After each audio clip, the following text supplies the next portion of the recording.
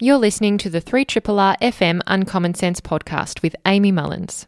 On today's show, we chatted with Ben Eltham about federal politics. Then we had with us Vicken Babkenian and Professor Joy Damousi, two prominent historians who were talking about their contributions to the Honest History book, in particular how they relate to Anzac and the Great War. Then we chatted with Meredith Penman and James Evans, two actors from Bell Shakespeare's latest production, Richard III. And finally, we spoke with Tim Wright, Asia-Pacific Director of the International Campaign to Abolish Nuclear Weapons, about the UN negotiations currently taking place to ban nuclear weapons.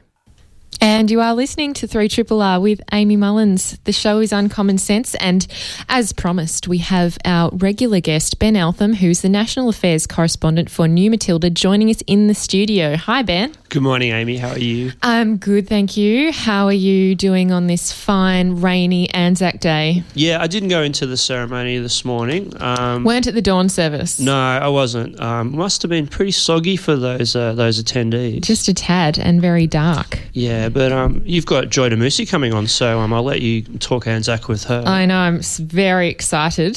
She's just an amazing scholar, so no, it's going to be wonderful to have her. So Ben, federal politics, what are we doing? Because I know there's a lot has been happening, but maybe we'll first look to something that there's a few developments in, particularly the portfolio of immigration. We have Peter Dutton, who's the wonderful Minister for Immigration, and we also have Malcolm Turnbull, our Prime Minister. And there's been a couple of co-announcements that they've been jointly doing recently. Turnbull on Tuesday, so after the show last week, announced on Facebook that the government was going to scrap 457 visas, which is really the immigration program to bring skilled workers to Australia where there are various shortages. But Ben, I mean, are they really scrapping 457s or are they just rebadging it? So, yes, they are scrapping the 457 visa and they're introducing two new visas to replace that visa. And they will be stricter visas and they'll have stricter conditions. And it'll be harder for you to become an Australian citizen if you have one of those visas. And there'll also be many more restrictions on the sort of occupations that those visas can cover. And, I mean, I looked at the list of 457s. There are some pretty funny and random occupations that we apparently have skill shortages of, but one of them was a public relations manager.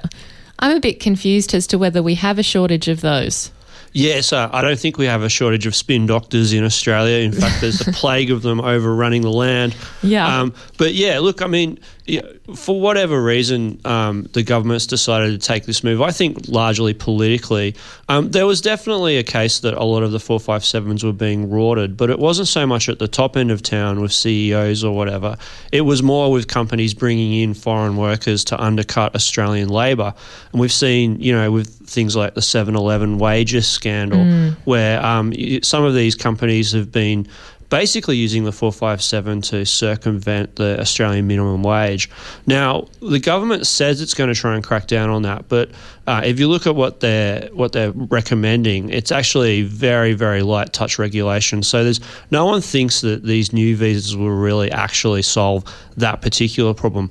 Where they might actually cause troubles, though, is more with skilled workers, like actually genuinely skilled workers, where, for example, universities are very worried about what the effect is going to be on hiring overseas scientists and academics and professors, very, very skilled, people with a lot of talent who are in high demand internationally, and it's now going to be harder to get these people. In fact, at one stage it looked like universities wouldn't be able to hire overseas lecturers at all, but the government since actually clarified that, so they've had to back down on that one at least. Well, you would hope so. And Ben, I mean, in terms of also international students, I know a lot of, for example, if we take, for example, Malaysia, you get a lot of medical students and also engineers or engineer students coming to Australia, studying those degrees and then hoping to find a job through that 457 visa in Australia. and then maybe getting permanent residency and then eventually citizenship. Do you think that kind of pathway will be thwarted?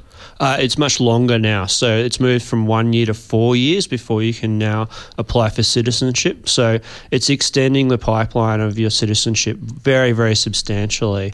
And I think, let's just talk about the message that it sends. It sends the message that Australia is pulling up the drawbridge. At the very time when, because of what's happening in Britain and the United States, there's actually a surfeit of global talent there where we should be actually saying, right, we're an open, free, tolerant society. We can bring these people of talent to our country, benefit. These are the people that we want to be moving to Australia.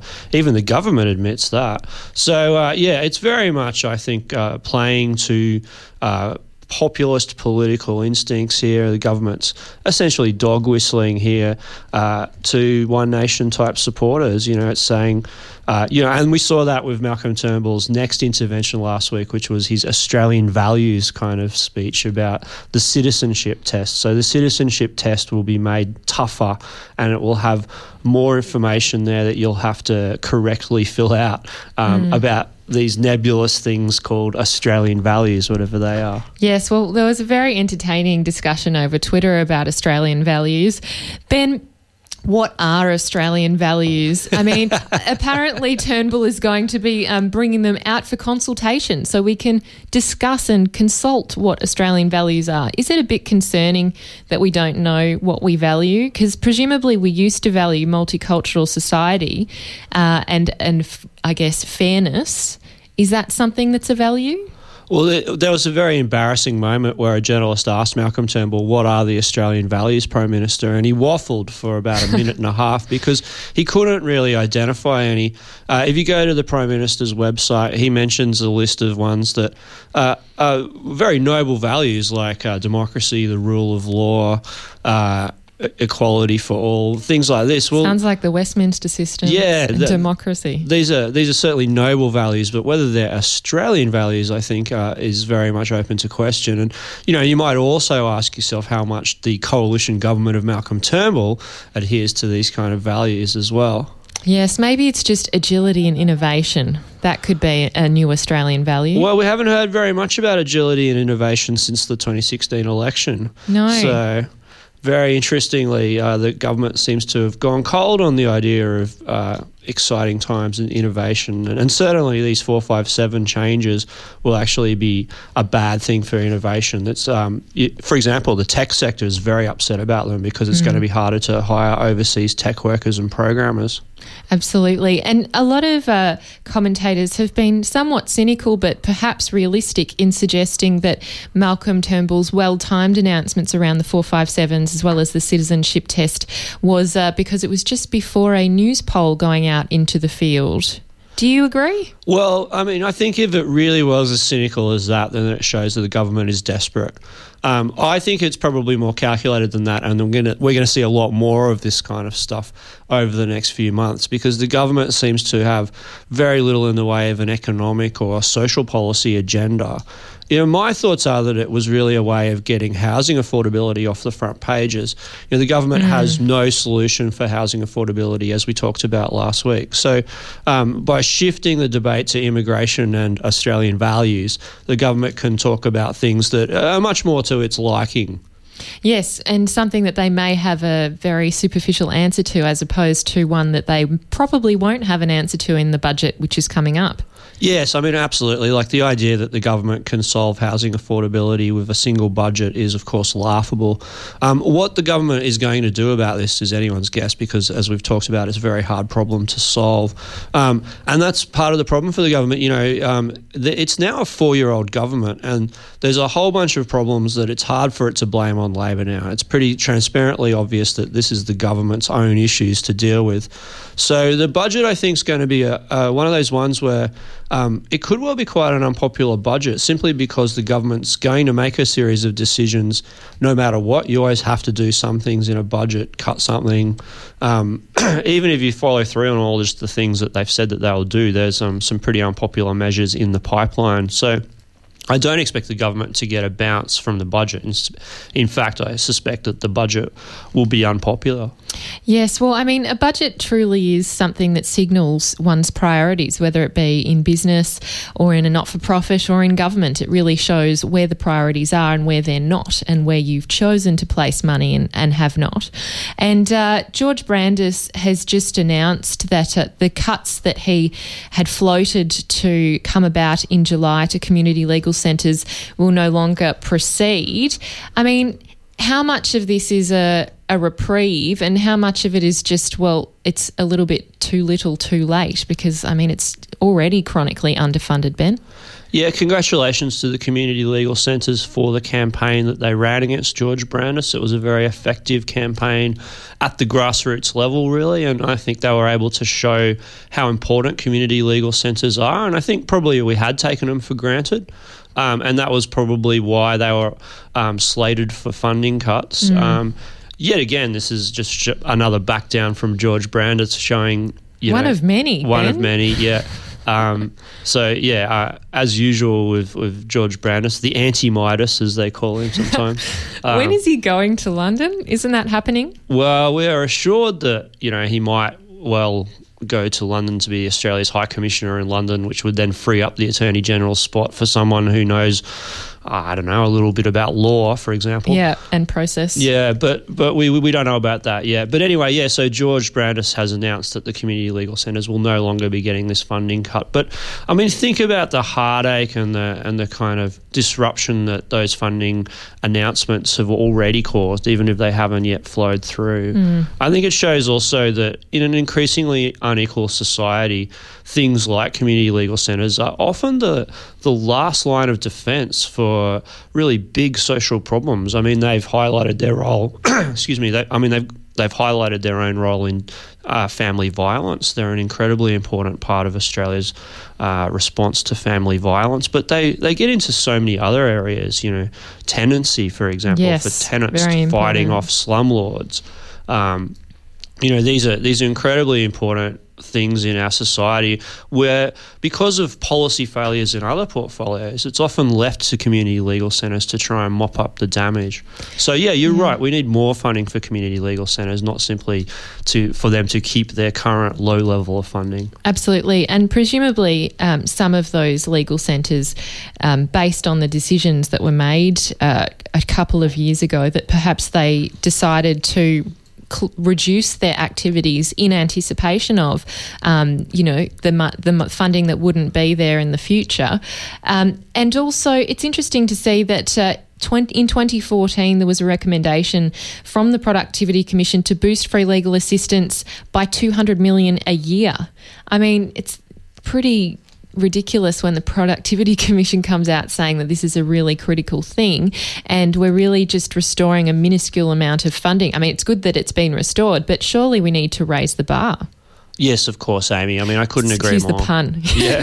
Yeah, look, I mean, I think this is one of those things where years of austerity under the coalition government are starting to bite. They've announced cuts in all sorts of areas over the last 4 years, and that is starting to cause a reduction in services, a genuine austerity for some of these agencies. And, let's think about the way they're funded too. Why aren't they simply funded in big, long periods of time rather than on this kind of year-to-year basis? That's no way to run any kind of sensible legal centre or any kind of organisation. Or essential service. Presumably no one's going to lack or not need the service of a free lawyer. That's right. I mean, they're in a way, they're like a hospital or something. We need to keep funding them in perpetuity. There's a need there. There's going to be, in fact, a growing need. And for the government to hold them hostage in budget negotiations year in, year out, I think is unconscionable. Yeah, absolutely. And let's talk about another budget item which has really dropped off the agenda for quite a while now. It's the tertiary education sector, because Universities Australia have done their own study and look into their sector and suggested that almost $4 billion has been cut from that sector since 2011. That's a pretty significant funding loss, and they're concerned that they may not avoid cuts in this budget. What do you think will happen, Ben? Well, there's very real rumours that there will be cuts to university funding in this budget. Remember that a few years back the government tried to cut university funding by 20% and then get the universities to make up the difference by charging students more. That was blocked in the Senate and it never went anywhere. It was one of those sort of zombie measures that the government was never able to legislate. So now there's a lot of speculation that the Education Minister, Simon Birmingham, will look to try and deliver some kind of saving in another way, either by cutting university funding directly or by raising the amount of student fees, or by tinkering around with HECS repayment rates. But somehow or other, the government wants to gouge several $billions out of the higher education sector. And as Universities Australia points out, there have in fact been cuts even under the previous Labor government. So in 2013, to help pay for Gonski, the schools reforms, the government actually cut money from the universities, sort of robbing Peter to pay Paul. So the universities, although they're doing okay with international students, certainly the top universities have got some very strong international student enrolments. The regional universities are struggling and the sort of bottom tier universities are also struggling. So there's inequalities opening up in the university system, and that was actually always one of the strengths of Australian universities, which was that you could go to university in Armidale or you could go to university in suburban Western Sydney and you would get a very good education.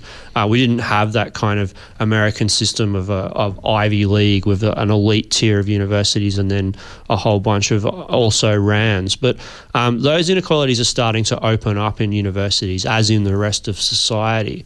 And if these cuts follow through, then I think there'll be more of that.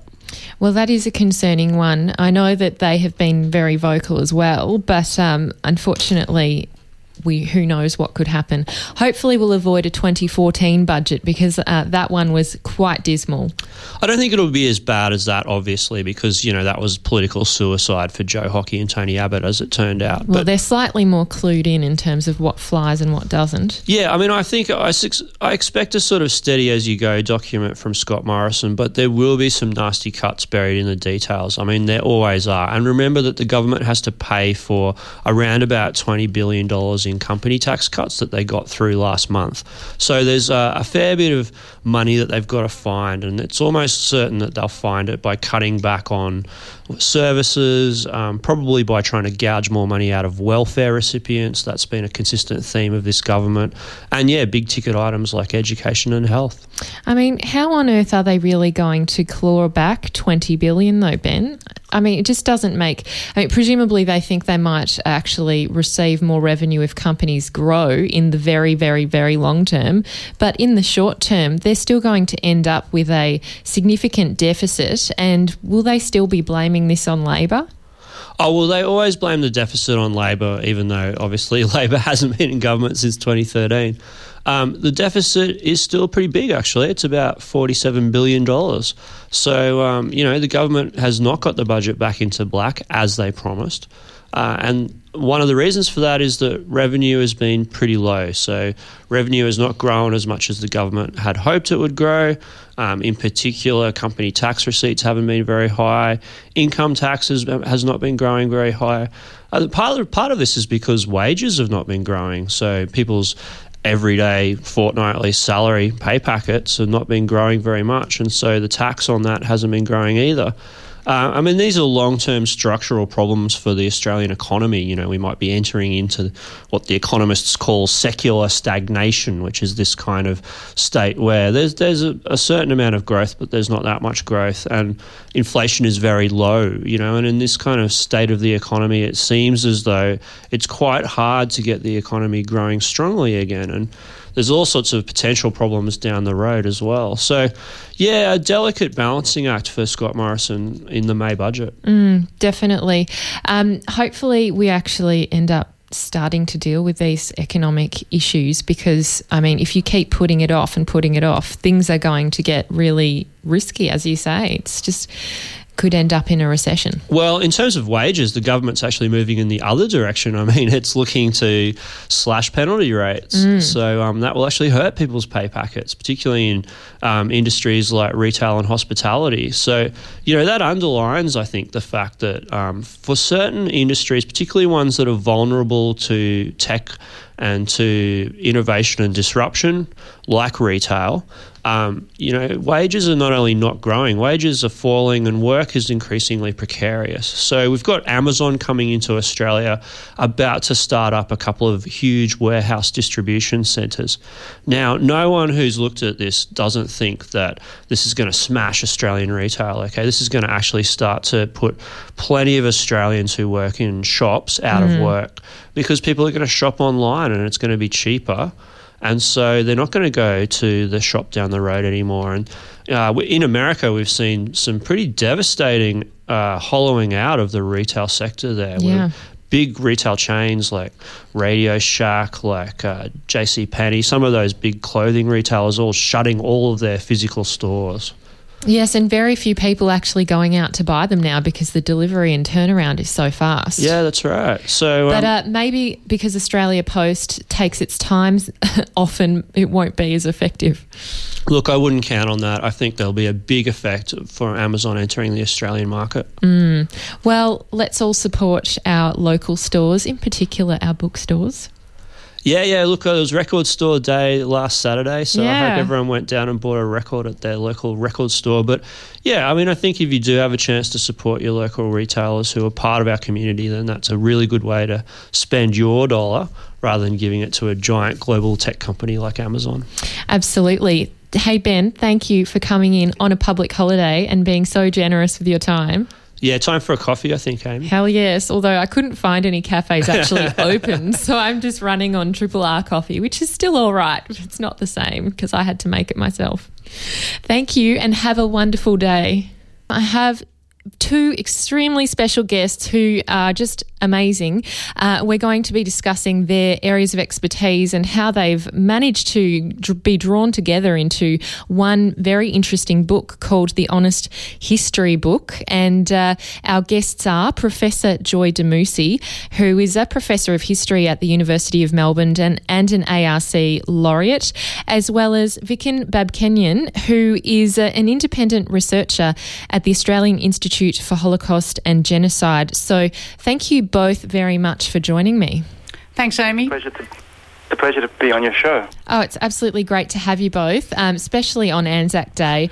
I really wanted to grasp this opportunity to highlight some of those areas of history, as is shown in the book, that is just really underknown, underfocused on, and certainly just as compelling and important as those other stories that we are very familiar with.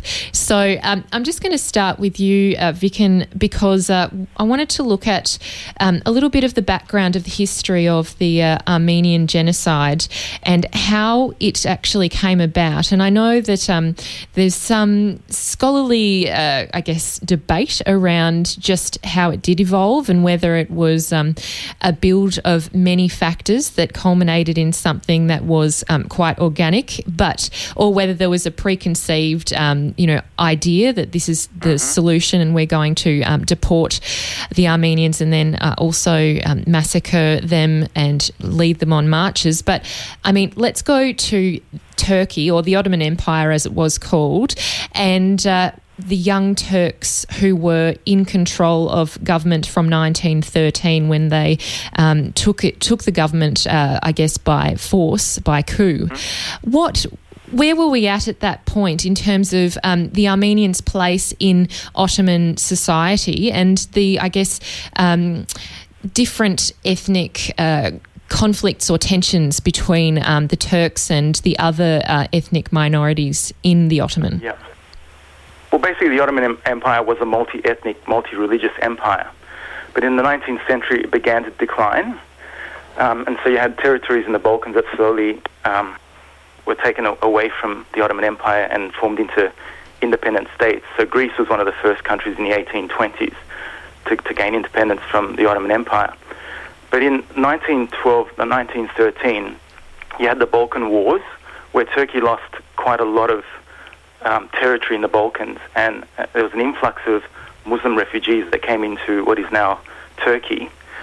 And so the rulers, the Young Turks, who it was basically a military dictatorship, but in 1913 they had taken over the government in a violent coup.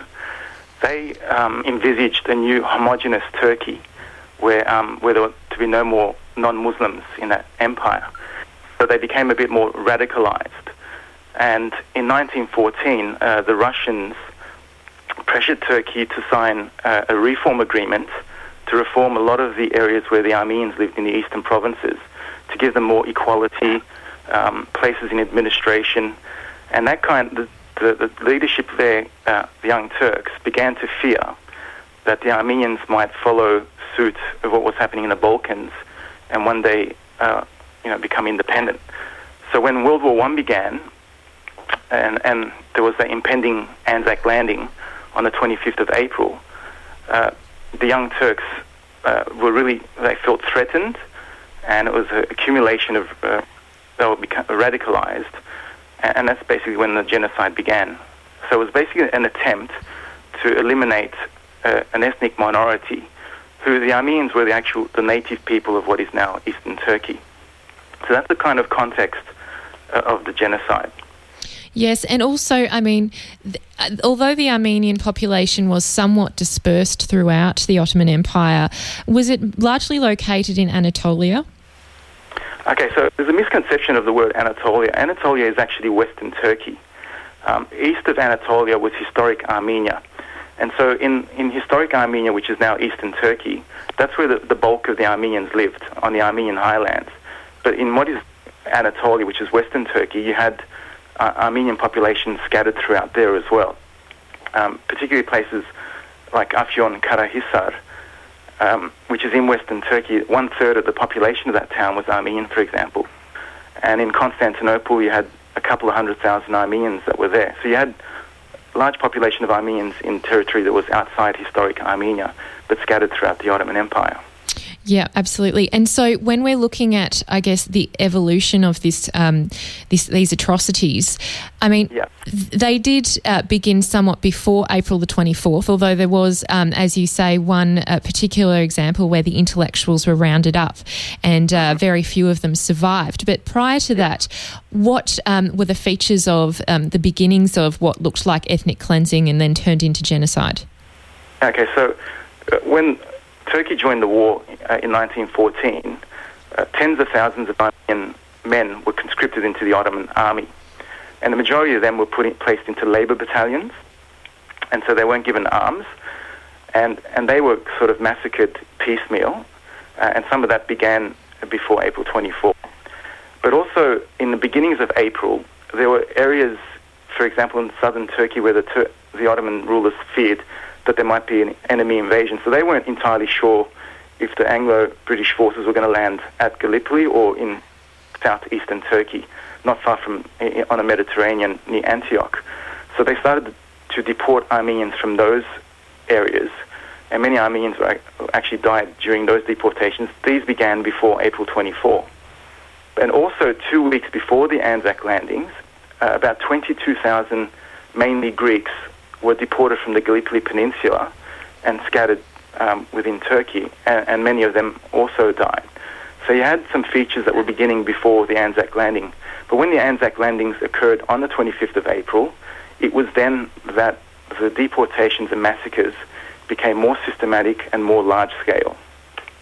So if we're looking at, I guess, the intersection between these two events, one that is very well known and one that's far less known, well, it was actually quite well known in Australia at the time, but now currently is not known that much. But if we're looking at, I guess, the place of the Armenians within Turkey and the way that they were perceived by particularly Talat Pasha, or the three Pashas, but Talat being the Minister for the Interior, he describes them in his posthumous memoir as using terms like revolting, barbarous, treacherous, disloyal, in terms of the Armenians who are fighting alongside the Russians. Can you explain that, I guess, skirmish or conflict that whereby the Armenians were, I guess, portrayed as an as an internal enemy? Yes. So what happened was, at the time during World War I, you had Armenians in the Russian Empire and you had Armenians in the Ottoman Empire. So you had about 2 million in the Russian Empire and about 2.5 million in the Ottoman Empire. And just like in the Ottoman Empire, in Russia, there were many Armenians who were conscripted in the Russian army. But the majority of them were fighting on the Eastern Front against the Germans.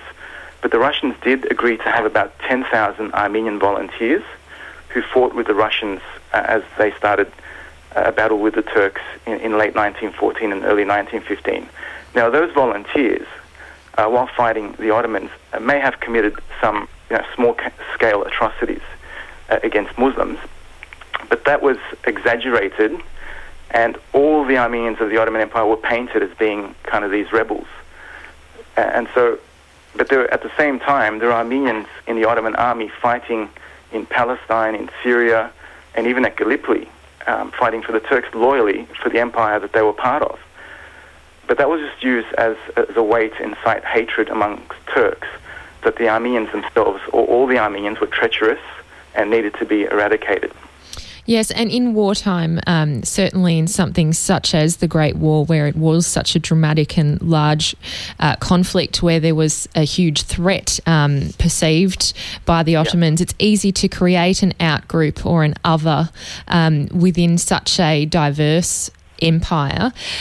Before I bring in Joy, I just want to focus on the Australian male soldiers who were in Turkey or the Ottoman at the time, and their, I guess, experience and interaction with the Armenians who were being persecuted at the time, because I know that there are some interesting stories around Australians intervening in the process of genocide and the massacres. Could you share with us one of the most prominent stories or interesting stories around that? Yeah, I'll mention two. So the first one was as the Australian soldiers were advancing on the Palestine-Syria front, many of them came across Armenian deportees or survivors of the death marches, and they were rescued. And there's one Cameleer, Arthur Mills, who carried a 4-year-old Armenian child that he had rescued in Jordan to Jerusalem. So that was one interaction where Armenians were being liberated as the Allies were advancing on the Palestine-Syria front. But the other more interesting one is the Australian prisoners of war. And not much is known in Australia, or it's talked about, but there are over 200 Anzac prisoners of war that were held in Turkey during the war. And most of them, in fact, I've got the memoirs of most of them, and they all mention the Armenian massacres, and the majority were held in abandoned Armenian homes and churches. And they would document that there were Armenians that were here and that were deported, and now we're living in their houses and churches. Some even witnessed the deportations in Afyon Karahisar. So the most famous prisoner of war was Thomas White, who was captured in Baghdad. While he was marched from Baghdad all the way to the interior of Turkey, he witnessed Armenian deportees and also the graves of many Armenians as he passed through villages. So you have this strong connection between the Australian prisoners of war, what they witnessed and what they documented, but sadly it's never mentioned in the narrative that we have on Anzac. It isn't, and I mean, where is it documented and why haven't we mentioned it? Because our knowledge of World War I is strongly influenced by our current relations with the government of Turkey, who denies all this and puts kind of pressure in many ways for Australians not to learn about what had happened at that time. Yes, well, I mean, there's still a great deal of controversy around the issue and denial that a genocide occurred by many people, including Talat Pasha afterwards in 1919, I believe. And, I mean, there are figures that suggest that around 1.2 million to 1.5 million Armenians died, and that 200,000 of them were resettled, and these were people who they hoped would I guess, blend back into the Turkish culture and were able to be saved or changed and branded as Turkish, and removing their Armenian culture and heritage and Christian beliefs. I mean, it's not just around the deaths, although they are brutal, and in particular the death marches were so horrific, and hangings, but also when you're looking about the cultural aspects, the heritage that's been destroyed, I mean, how significant was that, and is that today? That is very significant, because hundreds of thousands of Armenian women and children were taken during those deportations and Islamized. And in fact, the government set up orphanages where they Turkified. So an Armenian Christian would come in and they'd give him a Muslim name, and they were not allowed to speak about their past or their heritage. And one of these orphanages was in Lebanon, and it was actually liberated by the Allies in late 1918. And we've got a book about what had happened there. So it's quite well documented. But there are many Turks today who are coming out saying that my grandmother's Armenian and so on. But they don't have the freedom yet in Turkey. There's still quite a bit of persecution against non-Muslims in Turkey today. And many of them don't feel free to come out and be confident with their identity. So assimilation was part of the genocide, but another part of the genocide was the destruction of Armenian cultural heritage. So Armenian communal properties, over 2,000 churches, were basically transferred to the Ottoman state. Many of them were destroyed. Some of them still survive, but they're used as public toilets and as museum prisons and so on. But there's no effort in Turkey today at sort of a transitional justice of giving those buildings back to the Armenian community and so on. Absolutely. Yeah. And I mean, one of the latest developments that we've seen from one of the foremost scholars in this area is Taner Assam. Is that how to pronounce his name? Acham. And I know that it's been covered in the New York Times, but could you share with us just recently what's developed in this field? So basically, during the post-war period, immediately after World War I, there was no denial, even in the new Turkish government, that a genocide had occurred. And there were trials that were held in Istanbul where leaders of the Young Turks were convicted for being complicit in the mass extermination of the Armenians. Now, those trial records, when Kemal Atatürk established his new republic, have gone missing. So we only know details of those records through what was published by the official newspapers of Turkey at the time. But now in Jerusalem, in an archive, because boxes of those boxes were shipped to Jerusalem about 50, 60 years ago that have never been looked at, of archival material from Constantinople, Istanbul. And he found an original document from one of the Young Turk leaders that was ordering the extermination of the Armenians. So it's kind of like a smoking gun that has been found. But of course, there'll be those who would deny it, that it's not original and so on. But the trials did take place during 1919, 1920. That's well documented. Yeah. So thank you, Vicken. I'll come back to you and I'll bring you back in about a few minutes. I'm bringing Joy in now to, I guess, tease out the rest of this story, which is largely on the home front and what was done there.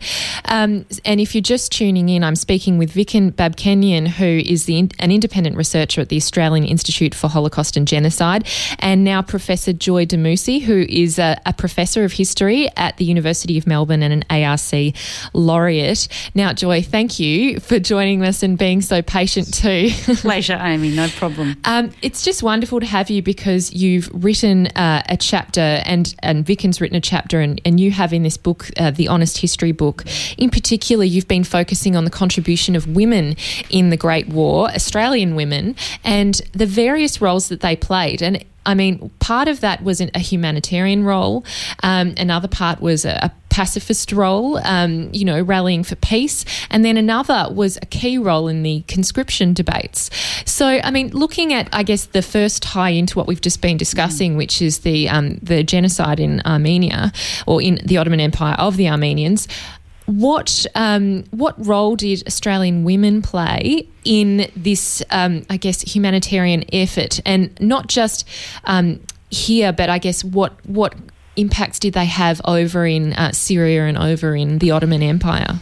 So one of the ways in which the Anzac story overshadows everything else that happened is the way that story in large part writes out the contribution of women and other groups, but particularly women.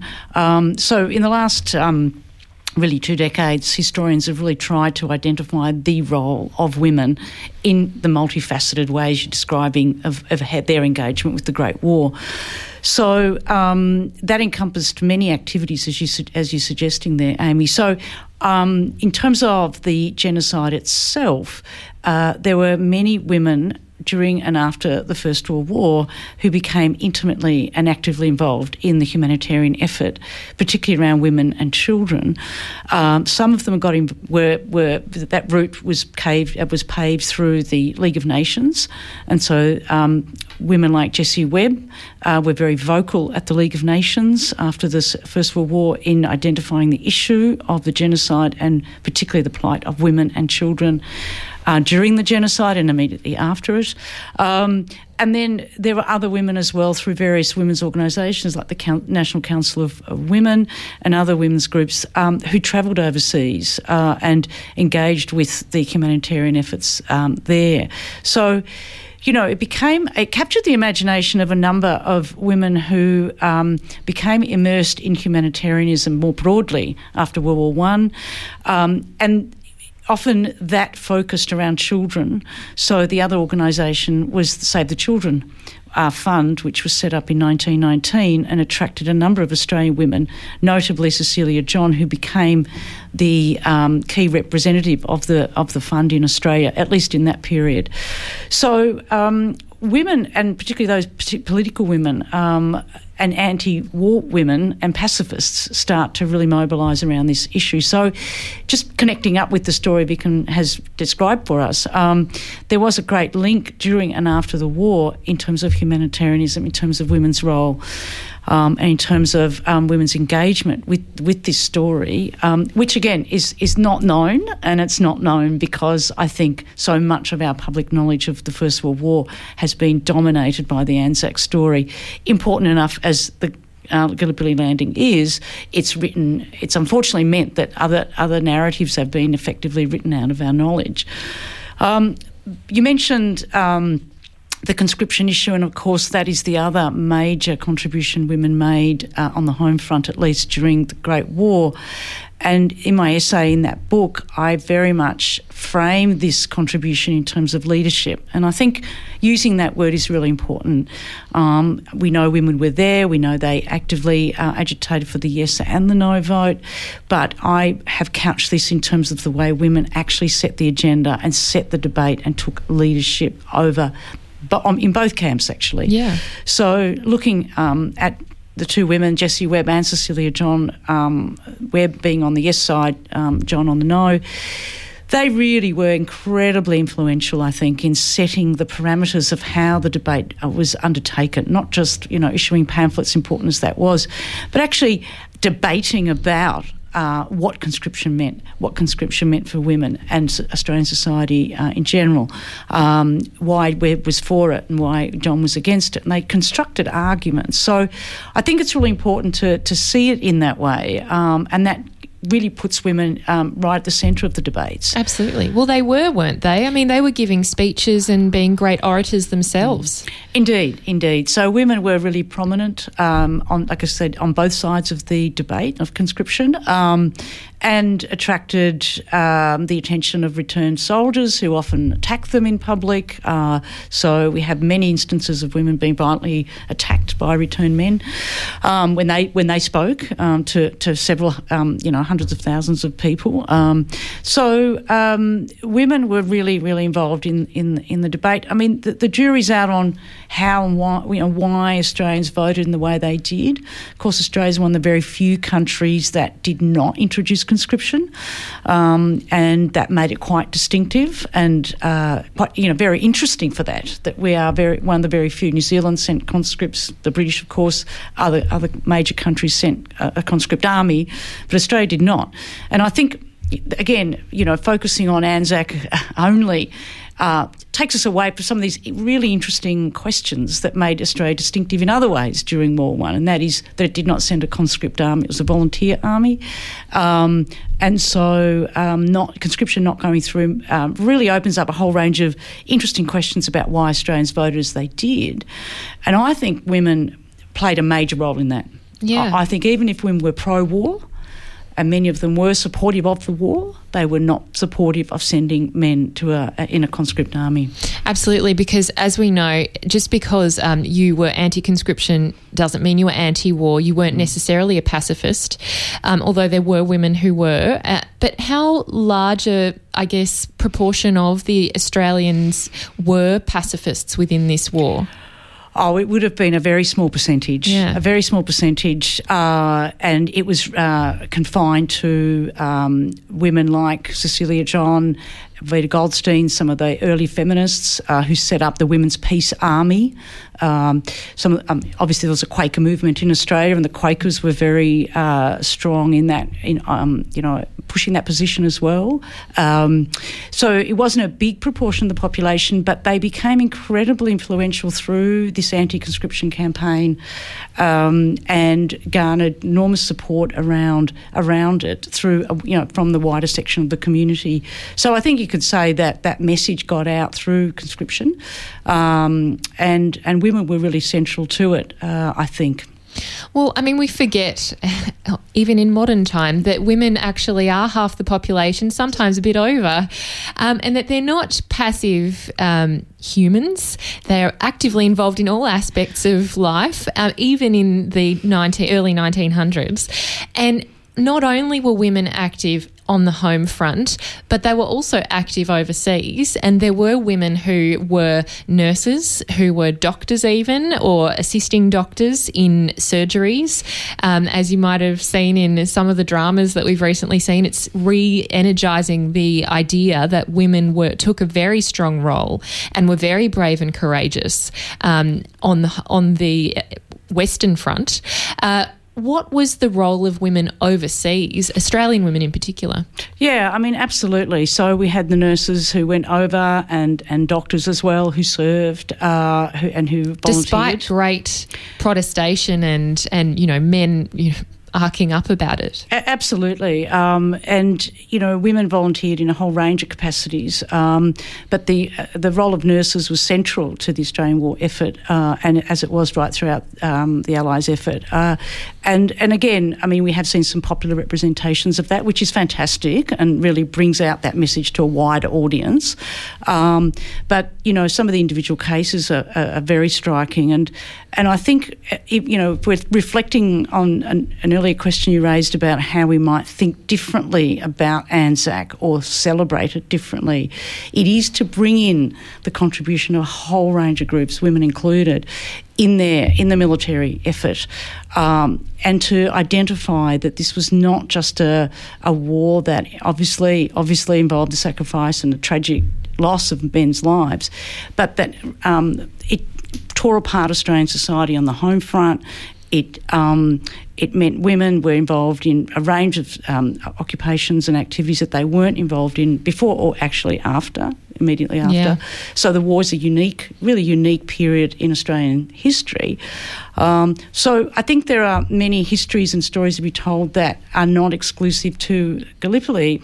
And I guess the other thing is World War I is a very complex history. It starts obviously in 1914, but during the course of the war, many political, social, cultural events unfold. And I guess our current knowledge of it is reduced to one event.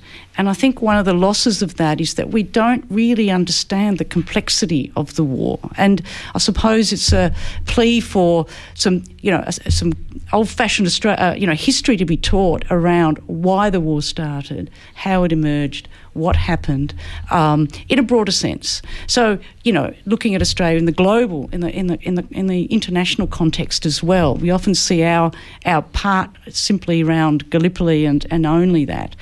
But it's such a complex history, and I think that's a real loss to our knowledge around the war itself. So I'd like to see, us moving beyond some of these narrow military battles and contextualising them and understanding why we were there and how it came to be, and women's role and other groups that Indigenous Australians, of course, as well, and that's been a story that's been researched in recent times, and their role in the war effort and the discrimination and obstacles they faced as well in that space.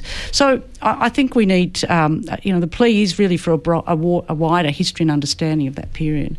Absolutely. I'll bring in Vicken in just a moment, but in terms of coming back to women's contribution and I guess the really leadership that they took, can you give an example that you think really highlights the contribution that women made and maybe contrary to the gender stereotype of women at that time?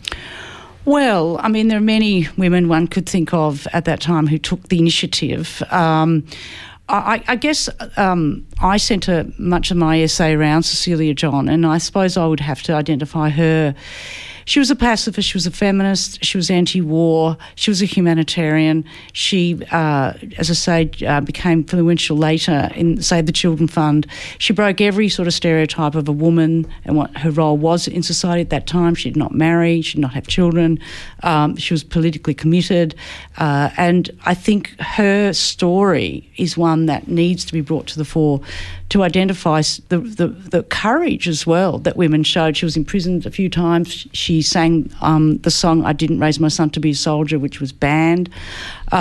So she made a great impression and imprint on the debate at the time, and against war, not just against conscription. So I think there are women like that who need to be part of our national story. They do. And that now brings us to what you've just been discussing, which is an inclusive version of history and the Great War and Australia's role in it.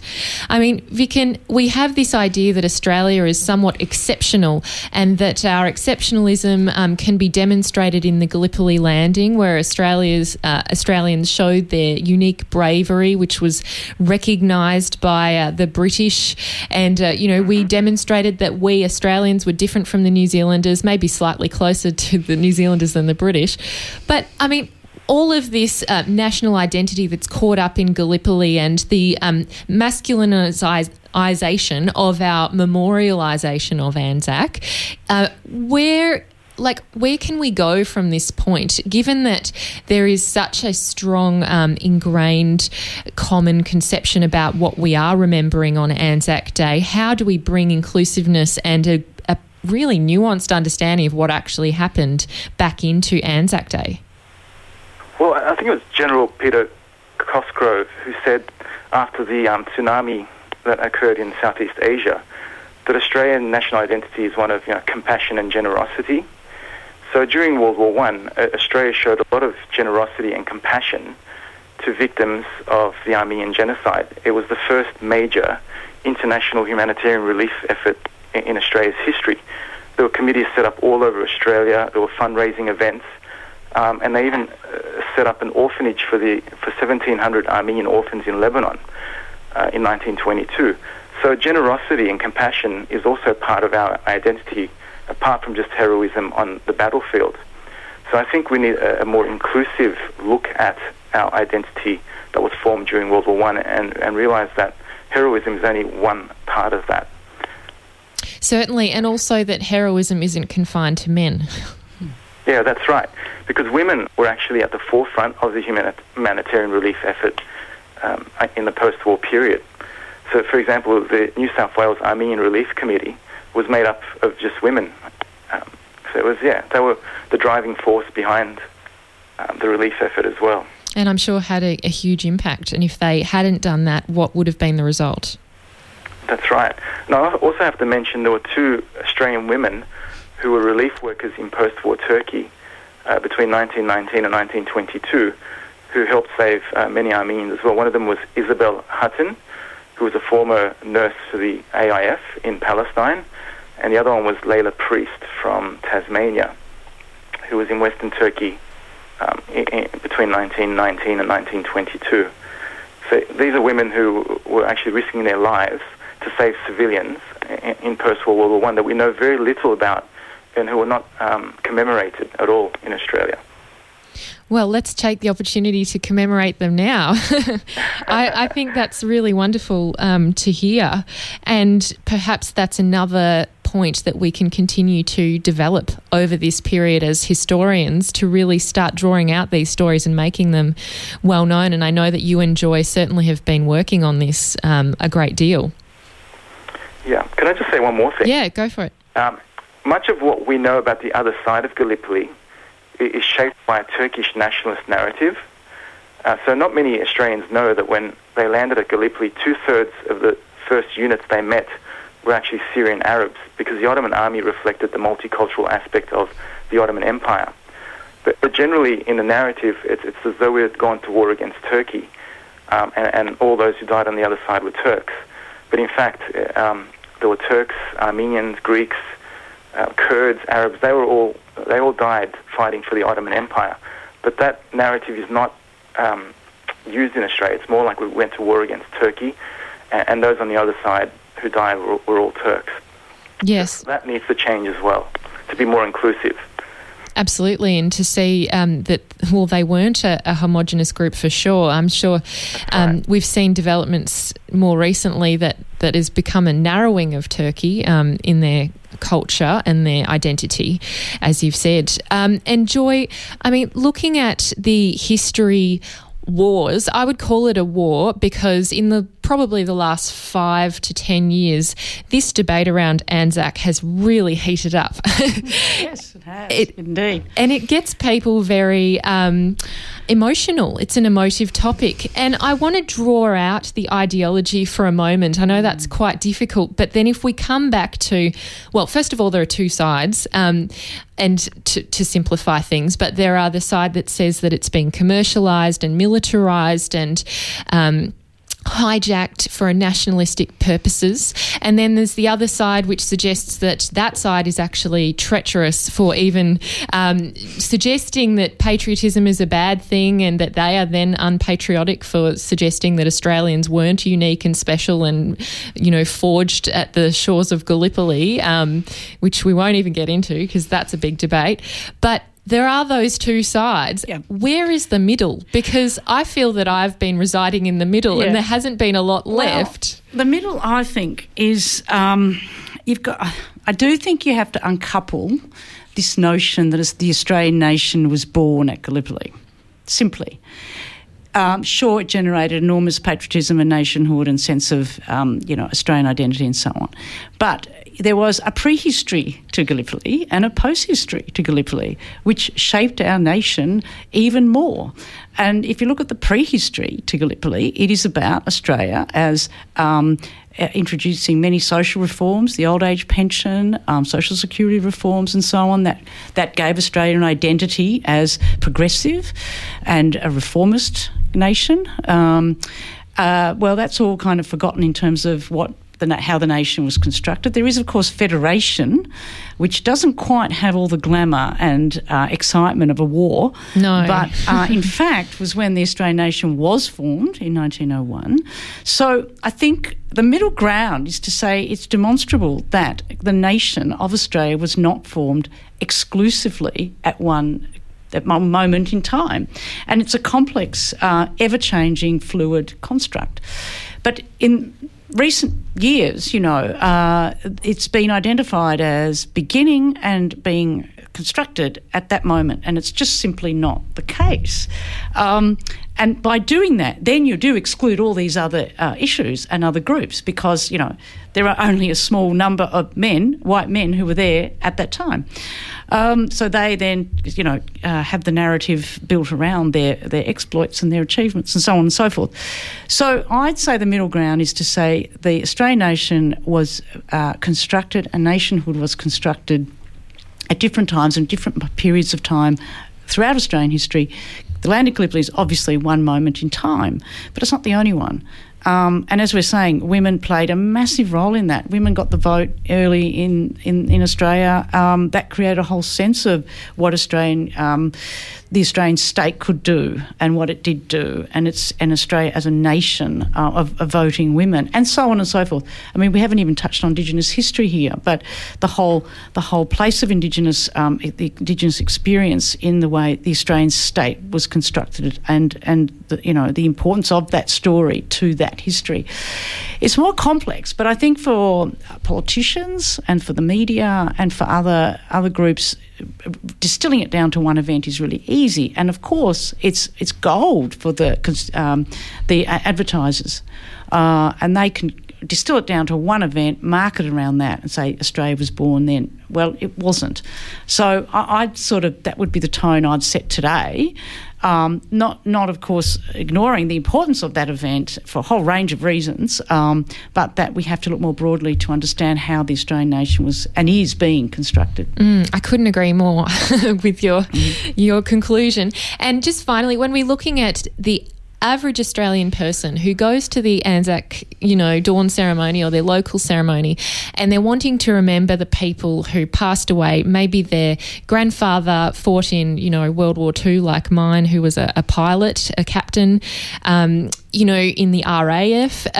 There are people who have very personal links to it, and it's often really difficult for them to it gets caught up in that narrative. They're really one and the same in the way that it's described and remembered. How do we just bring it back to something that's about personal remembrance and about something that's really meaningful to humans? Because a lot of people did sacrifice their lives or commit heroic acts, both men and women, at that time. And whether it was a right or wrong thing to be involved in, people still died from it, and that had huge effects, lasting well into the end of the 20th century. How do we then, reconcile those 2 points? It's really important, I think, to stress that when we reflect on the need to be critical of war and its impact, we're not obviously reducing this to a personal attack. But I think some people feel it is. I think we need to disentangle that. I think most families throughout the 20th century lost someone in one of the world wars or both, given the total wars that they were. So we've all experienced that in our families. We all have it in our family history, and we can, embrace and remember and mourn that loss. But I don't think that should blind us to the tragedy of war and its devastation, not just for the immediate moment, but then as it reverberated for generations. And we still see the impact of war in families after the event has taken place. So it's one thing to sort of criticise the state, but I think we all have a right to mourn our families and our passing of members who suffered in war. But that really should not blunt our critique of how governments do send countries to war. It's still happening as we speak. Yeah, and I think that's the biggest challenge, and something that we should take up is to be able to distinguish between the two, because I guess it's the advertising and the way in which the narrative has been shaped that does tend to push them together. Right. Yeah. So, thank you, Joy and Vicken, for being so generous and really such a thought-provoking discussion. My pleasure, Amy. Pleasure. Yeah. And have a great day today, and I look forward to seeing what more research and scholarly work that you do in this area, because it's just wonderful. And if anyone wants to check out Joy and Vicken's contributions, they're in the Honest History book. They've also contributed a great more in journal articles and other books, so do check them out. You can see their names and the references to what they've done on our social media. You're listening to Uncommon Sense on 3RRR FM with Amy Mullins, and as promised, I have with me in the studio Meredith Penman and James Evans. They're from Bell Shakespeare, and they're currently in the production Richard III, though I must also mention that James is not just an actor, he's also Associate Director of the company. So both people here are multi-talented, and really it's just wonderful to have you here. So thanks so much for joining us. My pleasure. Thank you. Thanks for inviting us, Amy. No, it's my pleasure to have you on Anzac Day in the studio, because this play I got to see on opening night. And at the end, as you would know, there was in immediate unison standing ovation. Yeah. It was quite phenomenal to be part of, let alone witness. And I'm sure for you guys it must be pretty rewarding to see that people really dig the show, so to speak. Yeah, absolutely. Yeah, that's right. And we never take that for granted, because it is so rare, especially in Australian theatre, I think, to have that response. But it's a different quality. This show kind of does something different to an audience, I feel, with Kate's performance. She takes us through so many sequences, and I think the audience becomes disarmed through the process of the show, because we go through intense satire and comedy and tragedy, deep tragedy, and all along the way we're with Richard, and she brings us to this really she lands on the shore at the end of it in a very vulnerable position. And I feel like the audience is in that position as well. Definitely. Yeah, that's a great way of putting it, because I agree. It's surprising with a history play, you think of them as fairly dry. Yeah. That's the reputation. So my expectation was perhaps it might be very content heavy in the political machinations, but less about a human story. But I guess the humour that you're mentioning there is just so well played by all of the cast. You're constantly engaged, and I mean, it's very rare in a Shakespeare play to just get what they're saying immediately. Yeah, great. Yeah, it's like you are speaking actual regular 21st century English. Oh, great. That's good. That's the best compliment we can get. Yeah. No, and it's true. And that's why I was gobsmacked, I guess, for the whole time, where I was like, wow, I just get all of this. And then when reading back the script, you then think, my God, how would I possibly just read this out and make it sound as you make it sound? It's just an absolute skill. So congratulations. Yeah. Thanks, Amy. No worries. So I want to talk about Kate first of all, because she is Richard. Yep. And I had a chance to chat with Kate at the end of the show, and she was saying, well, there are many interesting aspects to her performance of Richard. Number one, the obvious one, she's a woman, but also that she she found out by DNA that she's actually related to Richard III. That's right. Yeah, her mum called her up one day apparently and said, "Oh, look, these we've found out through DNA testing and through various things that we're directly related to Richard back through the generations." So, and Kate also will say that she feels a connection with the character due to the scoliosis that they both share, which is almost identical in formation. That's right. And when they uncovered the bones in that car park, she cried apparently because she recognised the spine as her own spine, and she understood the pain that he was in. Yeah, that's right. It's an amazing ability to be able to empathise. Yeah, and that empathy comes through obviously in the performance. And we've all seen multiple Richard III's. I've seen Richard III played as a really violent, bullying psychopath, angry the whole time. I've seen him played as just a goofball, comedian, clown. I think what Kate brings to it is just such a well-rounded version of all of those, plus the empathy, and you really see why Richard is the way he is through her performance. Yeah, absolutely. It brings out the complexity of humanity that is within Richard. Yep. I mean, I constantly was questioning my empathy towards Richard. Sure, yeah. Good. That's good. Yeah. I mean, you're constantly brought up with his dismissing of women as just kind of either his chess pieces to move around on a board for his own end, or completely an irritant, just something that's annoying and disturbing, or he also his very cold political manoeuvrings of I should be king. How am I going to get there? Yeah. And there's there's many great scenes, but let's just look at one, which is towards the beginning. We see Lady Anne and Richard, and the body, which is covered in this huge blanket of blood and everything. And was it Edward's body? Henry, the king. Henry, that's right. Her husband was Edward who. Yeah. So Henry's body, you covered, and obviously Richard is the one who is behind this, and he's caused the downfall of her husband, who she actually liked because she thought he was virtuous. Yes, that's right. Which is probably rare back then to have a husband that you actually like. I think you're right. Yeah. Yeah, and I mean, he's then suggesting, "Oh, actually, I love you, and you are the one for me, and I may be completely evil, but with you is what makes me good." Yeah, it's a problematic scene. I mean, the good thing is that Meredith has played that role as well in a previous production, so maybe you can talk about how do you achieve that scene? I mean, it seems almost impossible. Yeah, it's quite obscene, really. You see it on paper and it doesn't make sense. The mathematics are just horrendous.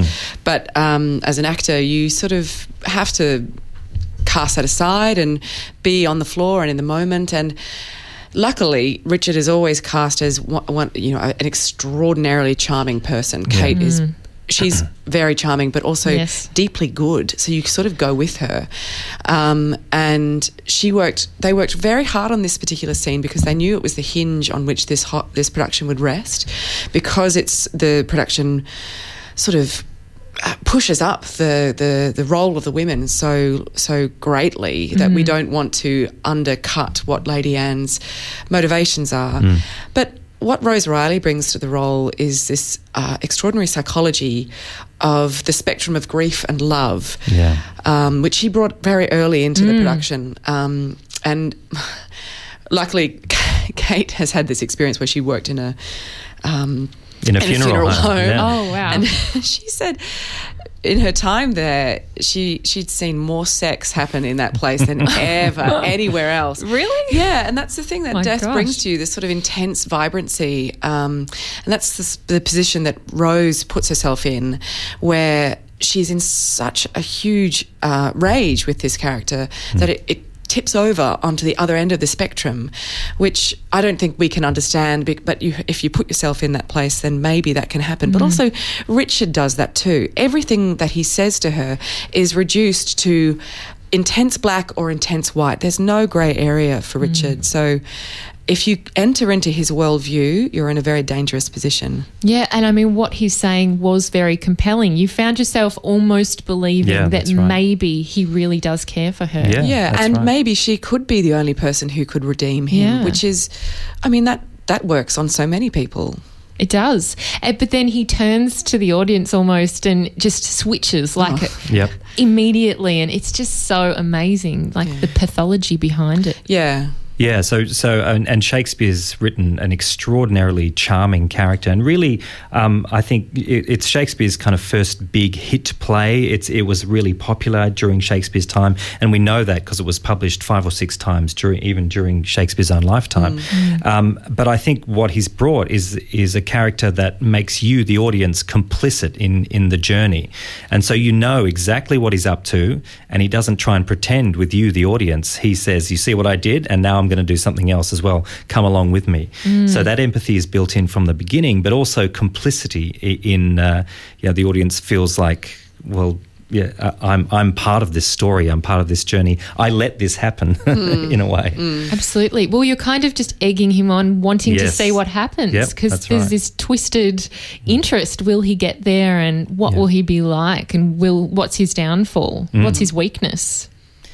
What is his weakness? What is Richard's weakness? I think there are many. I think Richard's, but I think the main thing that this production brings out in Richard is that he has a vulnerability. He can't trust anyone. He as a child was, in Kate's words, deliberately unloved. His mother makes very clear that she hates him and that he's, you made the earth my hell, and I rue the hour that ever thou wast born.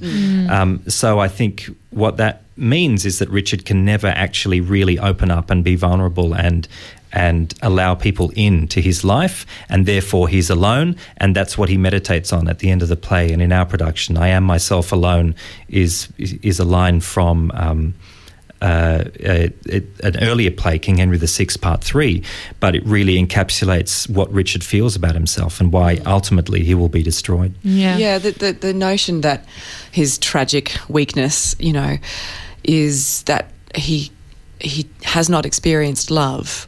He's never been given that in his lifetime. So therefore, any action that he takes in the world is strangely just it's geometry. The heights he has to scale to get where he wants to go doesn't actually in his brain have a human impact. They're just impediments that are like stones as opposed to like humans. Real human beings, yeah, it's all a game of strategy. Yes, that's right, yeah. And then with all of Shakespeare's great leaders, at the end they always reflect on, what was the point of that?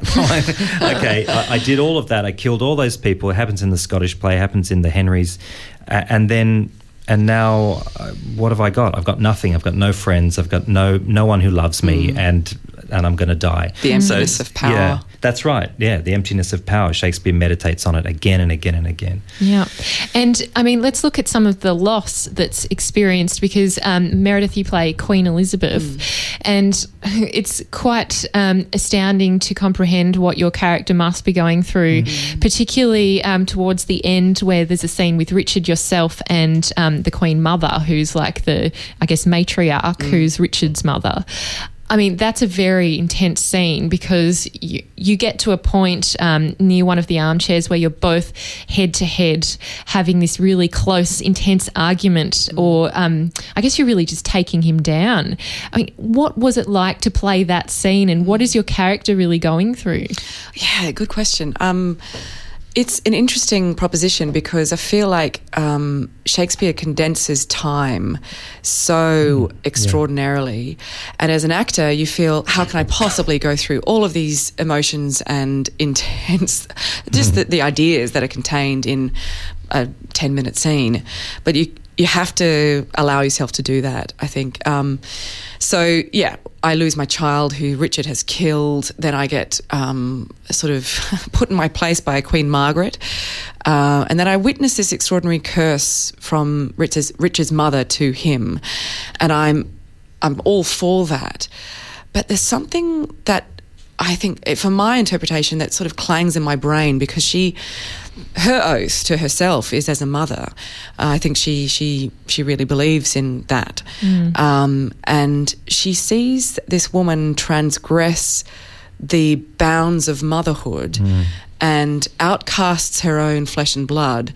And I think something in that, that scene can be played as an out-and-out, sort of obscenity, disgust, but I want to retain the power of argument and to try to actually penetrate Richard's strange mind, because I feel like I'm actually witnessing a madman, or he's lost to humanity. So I'm trying to actually hook him back in, even through all the rage and anger. But so when I realise that he has no oath that he lives by, it's triumphant, but it's also hollow because I want to touch him as a human. And so I have this moment where I actually give him an embrace. It's an extraordinary. I've never seen that scene done like that before. It's extraordinary. Yeah, well, I mean, it is a strange. It's kind of like when Rose has the kiss with Richard. Yeah. Oh, many spoilers here. Sorry, sorry, listeners.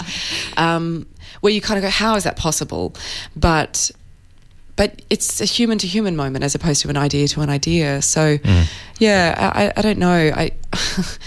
I've forgotten what the question is, but it's a strange journey to go through. And then I think she loses herself. She just goes. She's oblivious.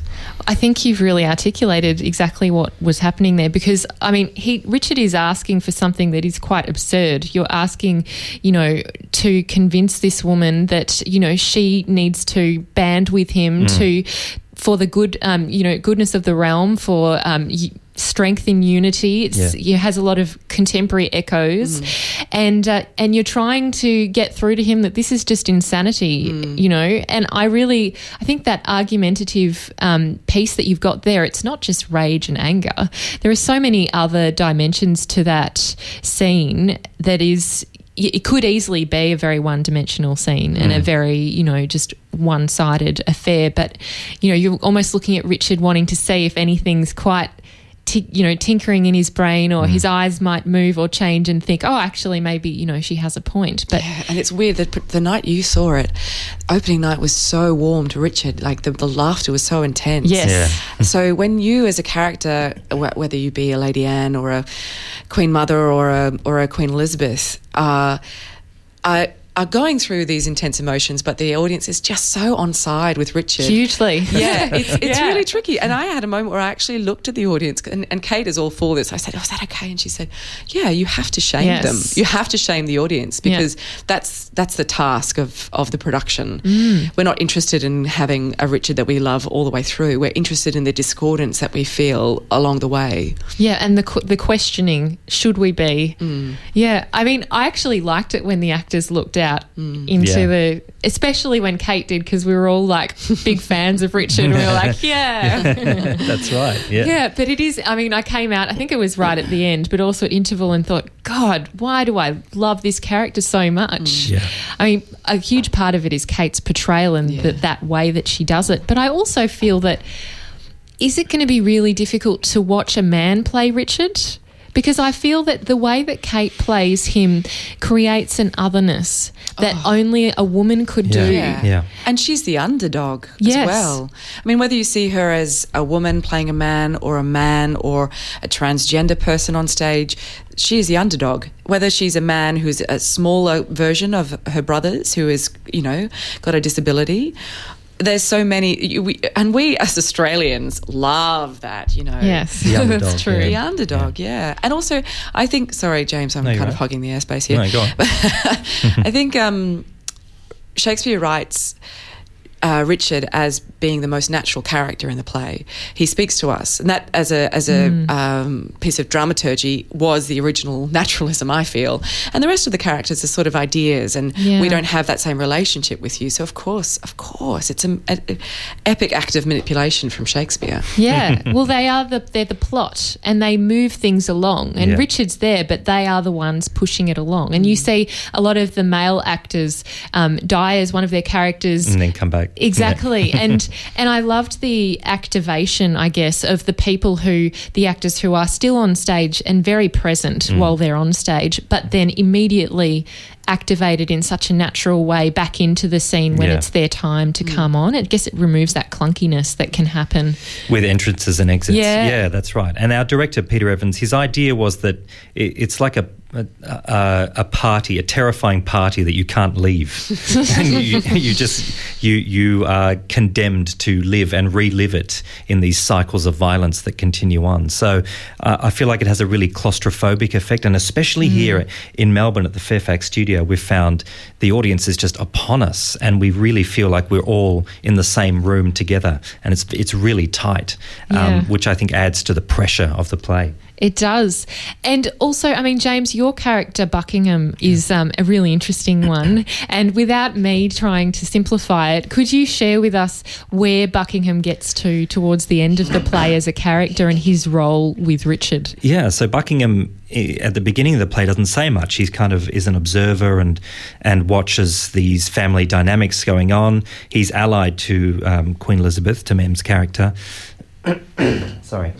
No worries. He's allied to Mem's character and to their family, but very quickly gets manipulated by Richard into believing that Queen Elizabeth and her brother Rivers are responsible for stirring up strife in the kingdom. And Richard calls him a simple gull at one point, which I think is an important part of his character. He really is taken in by people's manipulation quite easily. But then once he realises, which side he needs to be on, he's almost like the operations man. So he basically runs the PR campaign for Richard to become king.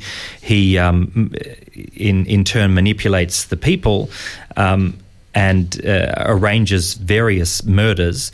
But ultimately, he is struck down by hubris himself. He thinks that he'll be safe, and all the men in this play think that, I'm the one, I'm smarter than everyone else, I'll be safe.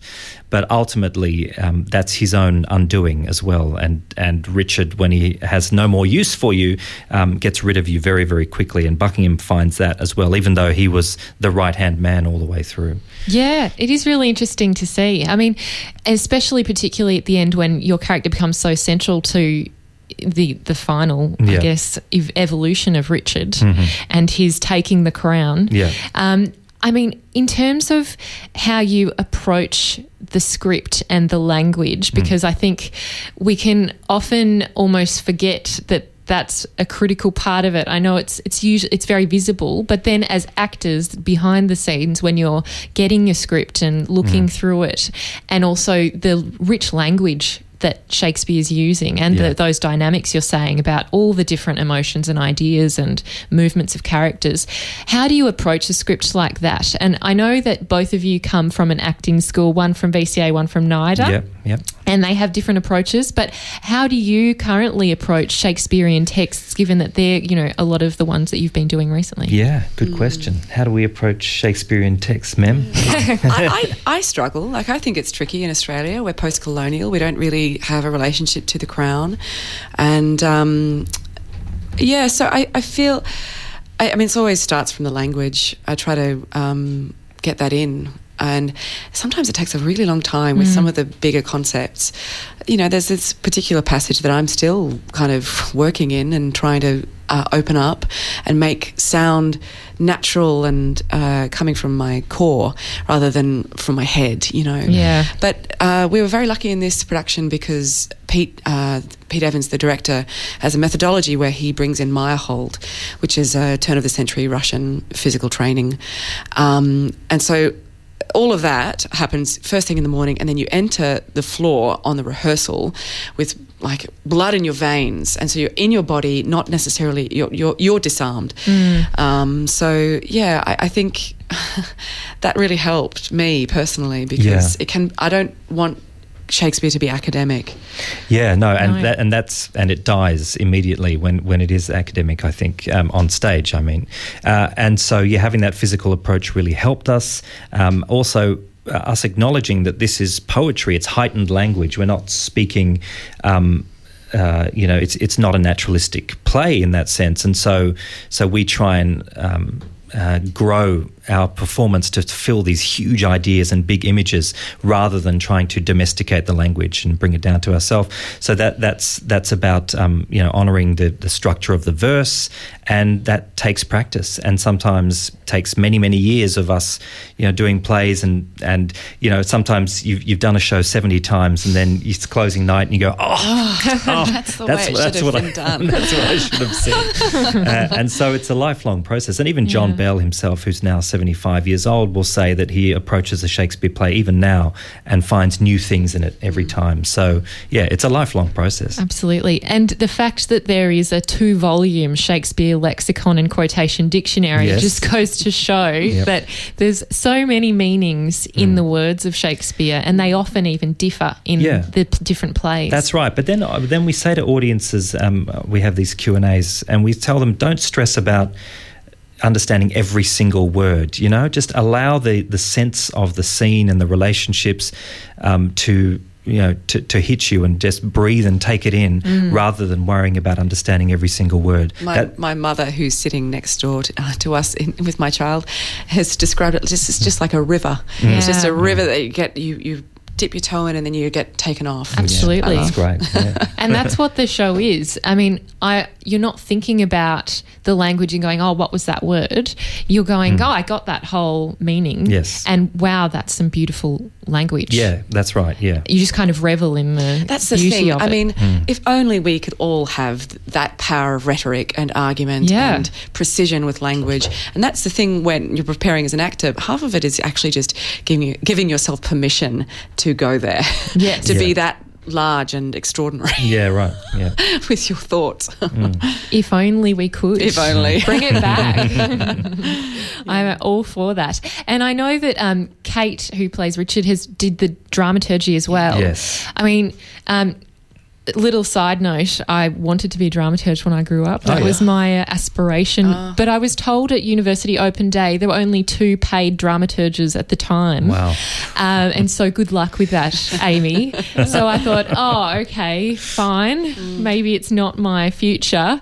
But that is a critical role, and the fact that Kate, who plays Richard, is also doing the dramaturgy, what level of, I guess, contributional value does that give to the play? Yeah, it's huge. I mean, and it's very important, and especially because she was very interested in the stories of the women. Now, very often the women are cut heavily in this play. Queen Margaret's often cut entirely. Queen Elizabeth is chopped down very heavily.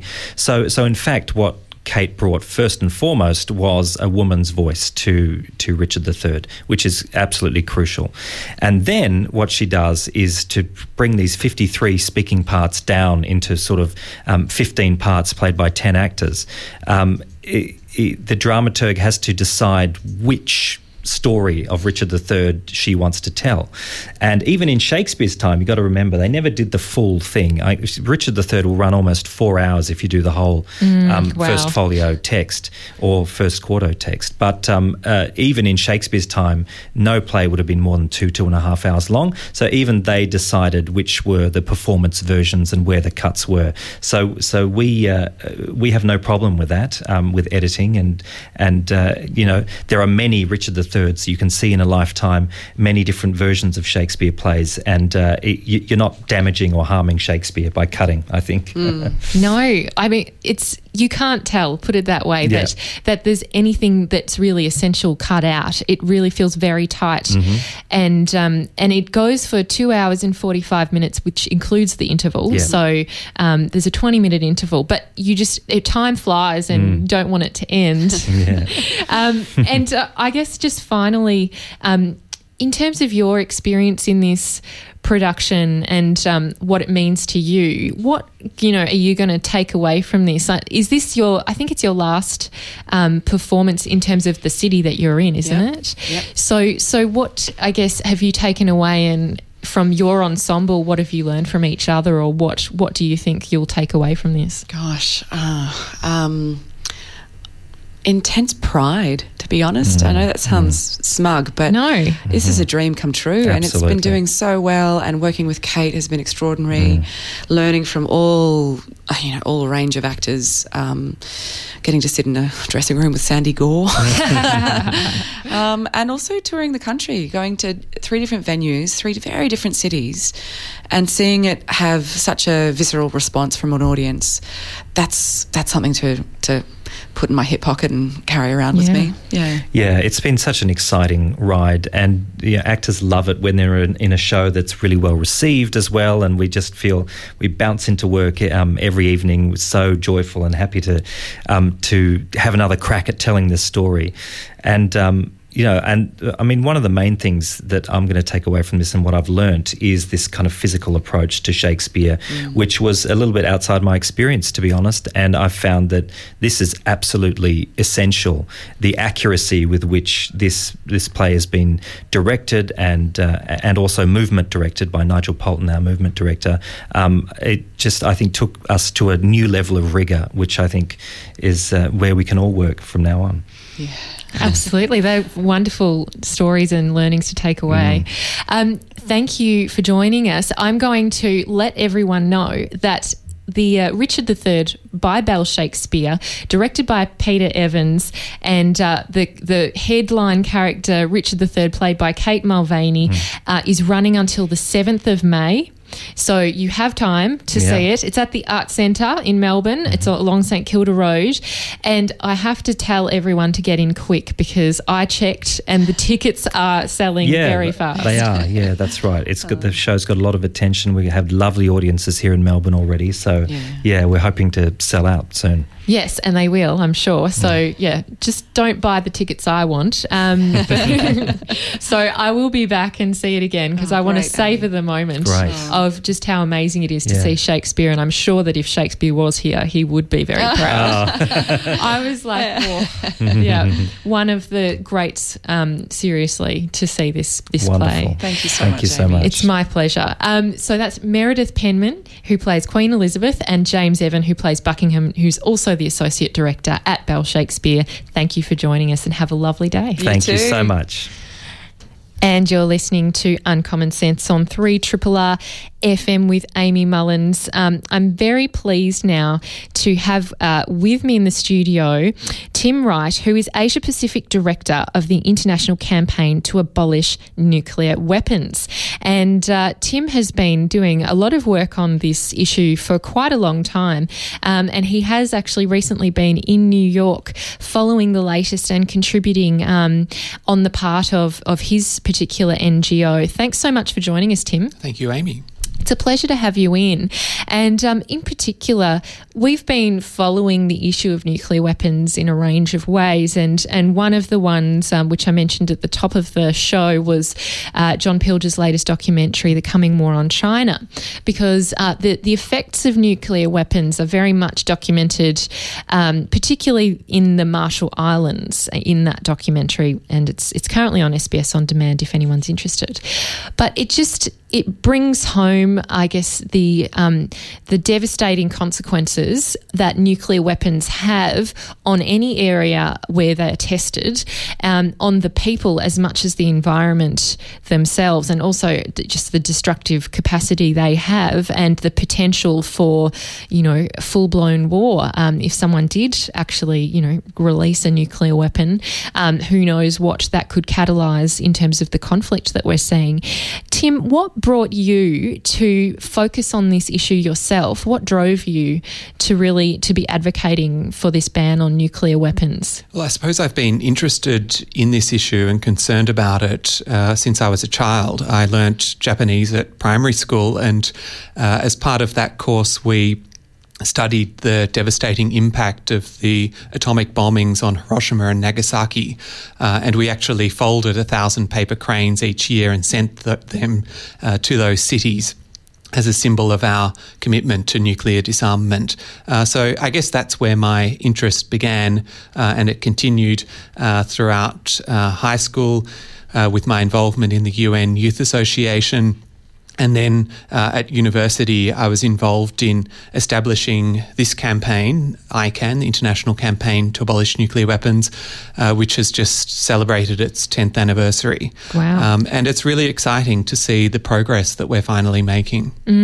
Well, I mean, that's already a fairly long story, and the story of the history of nuclear weapons goes back even further, doesn't it? And when exactly did we first, I guess, develop these nuclear weapons? And in what are the most extreme cases that we've seen of nuclear testing or just use of nuclear weapons in war?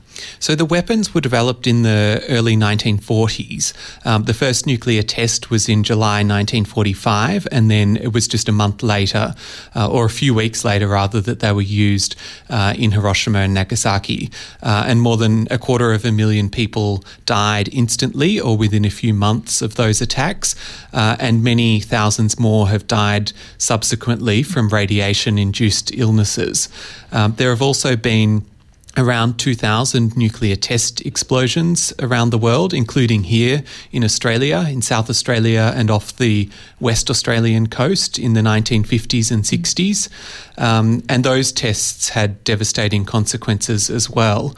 The worst nuclear tests in terms of the environmental and health effects are the atmospheric tests. Unfortunately, those tests stopped in 1980, but other forms of nuclear testing have continued. The most recent nuclear testing has been by North Korea, and that test program continues.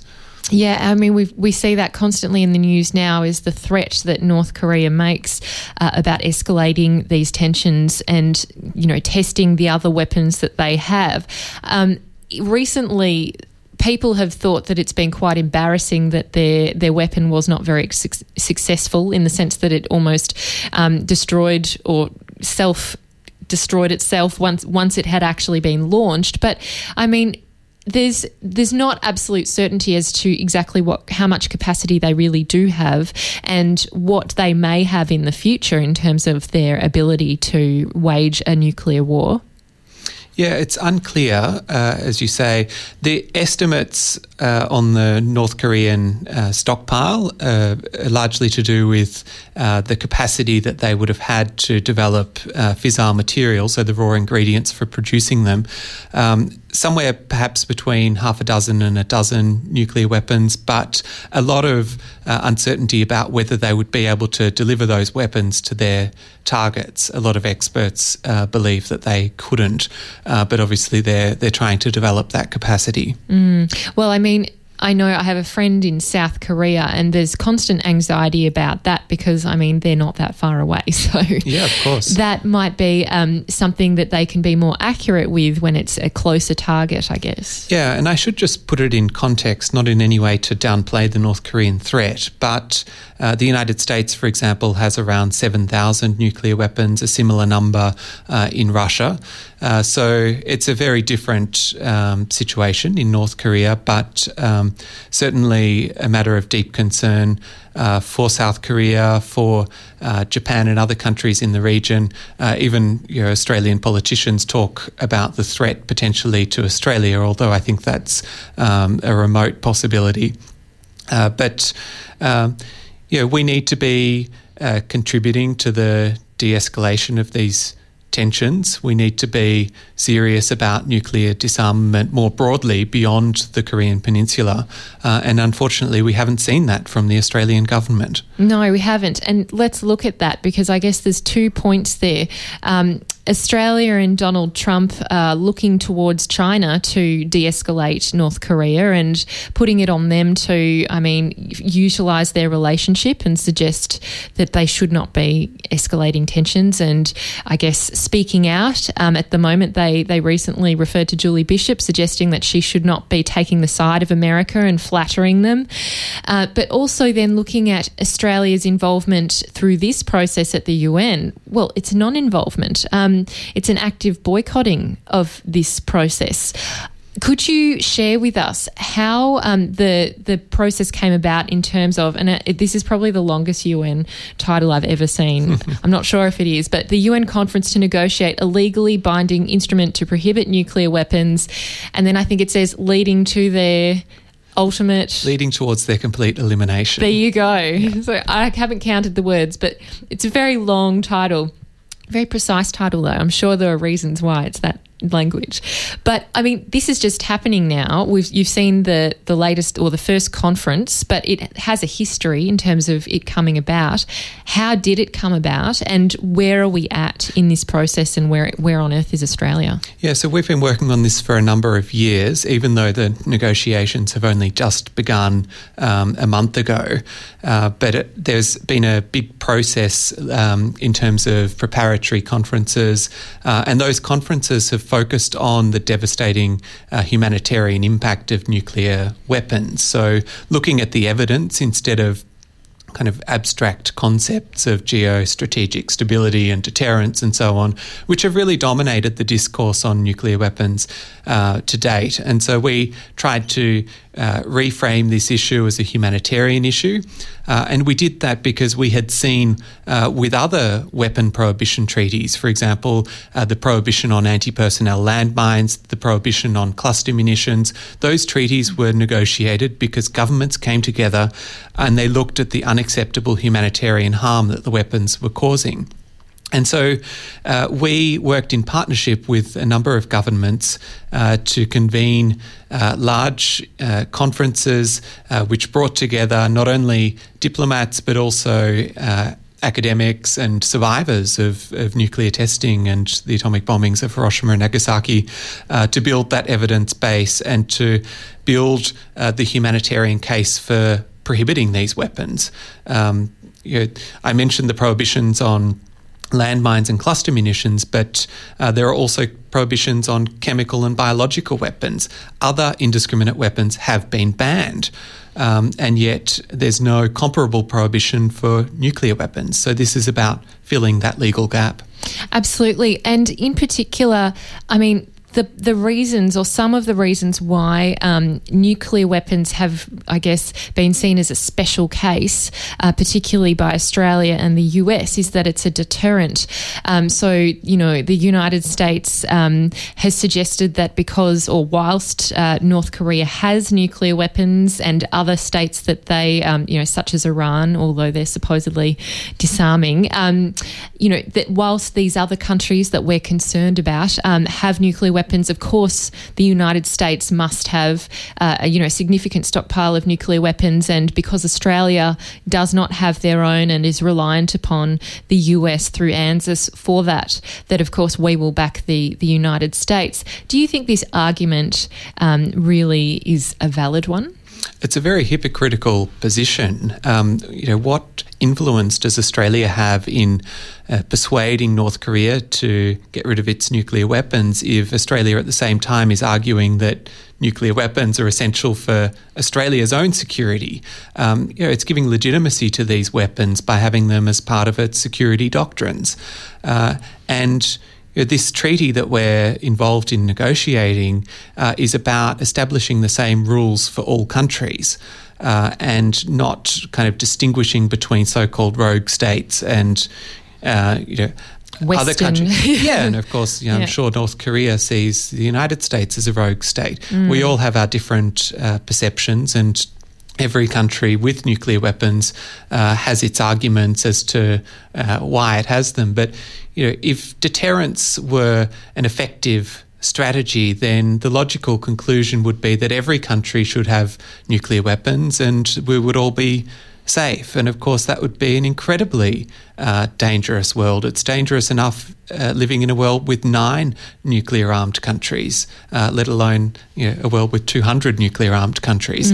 So it's a very dangerous doctrine. I think the fact that nuclear weapons haven't been used in war for more than 70 years is largely to do with luck rather than any kind of magical power that these weapons have in terms of deterring and keeping the peace. So we do need to challenge those concepts. We need to draw attention to the many near misses in terms of at times when the world almost came to nuclear war. And impress upon people that this could happen.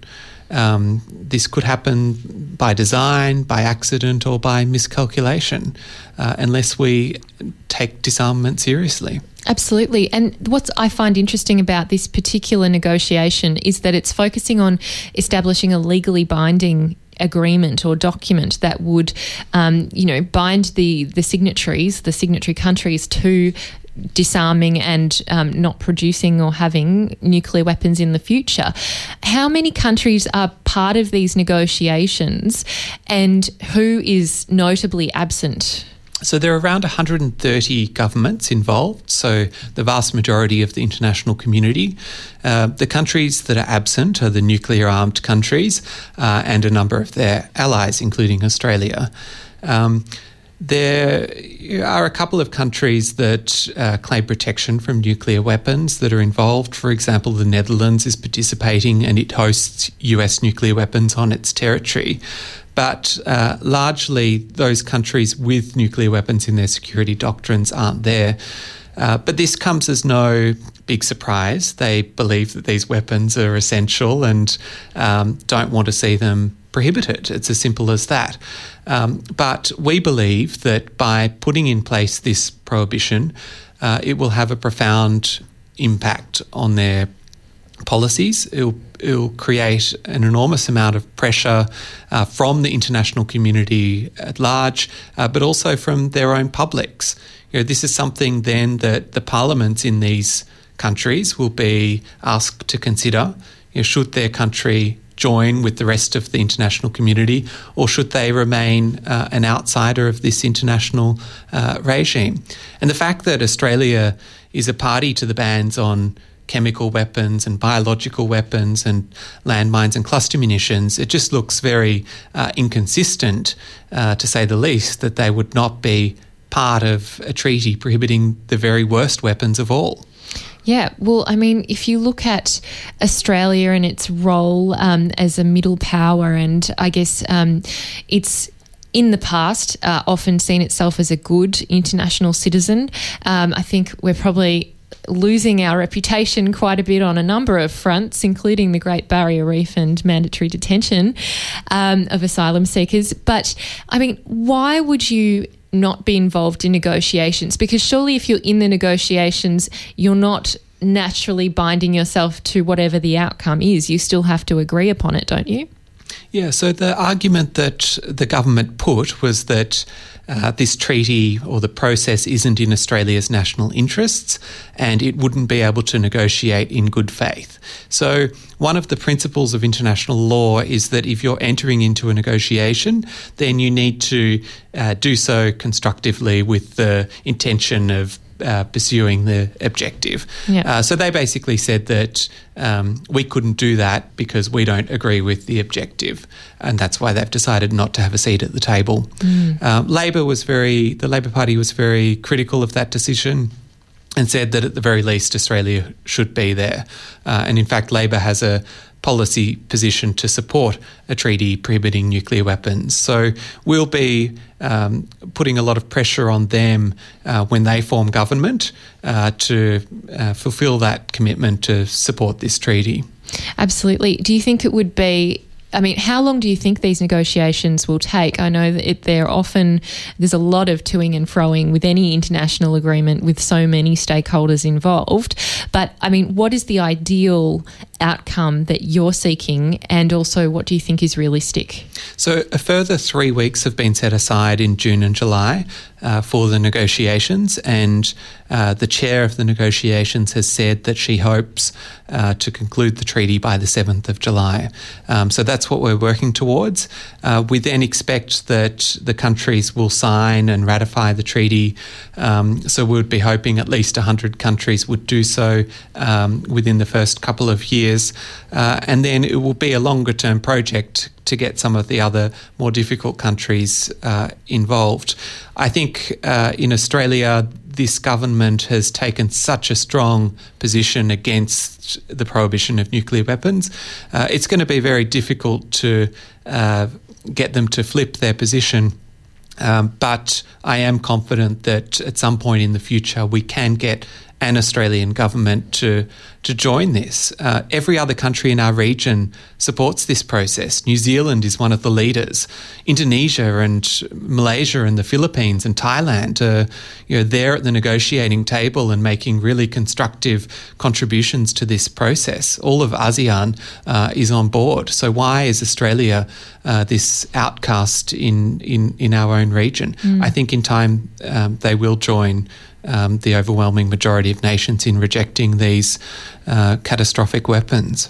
Well, it certainly highlights the complexity of the Australia-US relationship and its evolution, and perhaps suggests that we should be challenging our level of reliance and ties with America when it comes to our defence. The Anzac Treaty doesn't seem to have evolved all that much in the how many years is it now? 60 or 70 years since it was formed. I mean, in terms of the United Nations and treaties such as these, and particularly if you look at the other treaties prohibiting such as chemical weapons, if you're a signatory to that treaty and it's legally binding, how is that enforced? I mean, if you break that treaty or it's still in your law or you've still ratified it, what's the way to police it in terms of keeping people and countries accountable? Yeah, there are different mechanisms in different treaties. Some of them would refer the matter to the UN Security Council. Others would propose adjudication by the International Court of Justice in The Hague. So there are a range of mechanisms available potentially to enforce a treaty. But I think the bigger, we would basically be looking at a treaty where the states parties collectively would be ready to criticise any other party that stepped out of line and put pressure on them collectively through that way. So this is about establishing a really strong norm against the use, production and possession of nuclear weapons, a kind of taboo. To normalise that idea. Yeah. Yeah. And finally, Tim, in terms of your involvement in this and witnessing the negotiations, and I'm sure there are ways that you've been actively part of it in New York as well. I mean, how have you experienced this process of negotiating, and what really has given you hope in this area? Well, this is the first time we've really seen all of these nuclear-free nations of the world step up and start setting the agenda. For too long, they've kind of been sitting back idly hoping for the best, and that's not a good strategy for achieving a nuclear weapon-free world. It's not a good strategy for averting a nuclear catastrophe. And so I'm very much encouraged by the level of commitment shown by the nations of Southeast Asia, of the Pacific, of Africa, of Latin America and the Caribbean. These countries are uniting in this effort, and a number of the European countries as well. And really saying that we're not prepared to have our security undermined anymore by this handful of countries that have 15,000 nuclear weapons between them, posing a threat to all humanity. Yeah, so it's collective action. Yeah, and it's a partnership between governments and civil society. So that aspect of it is also very encouraging and promising. Well, that's good to hear, because it's been a long time coming, I think, and it's great that we've gotten to this point. I hope that we can check in with you again and find out what happens in July. Yeah, that'd be wonderful. Get the outcome from that one. Thanks so much, Tim, for joining us. Thank you, Amy. Have a great day. And you've been listening to the Uncommon Sense podcast. I'm Amy Mullins, the host of this show on 3RRR. You can listen in every Tuesday in Melbourne at 9 a.m. till 12 p.m. And if you are elsewhere, you can listen online through the RRR website. Hope to see you again next time.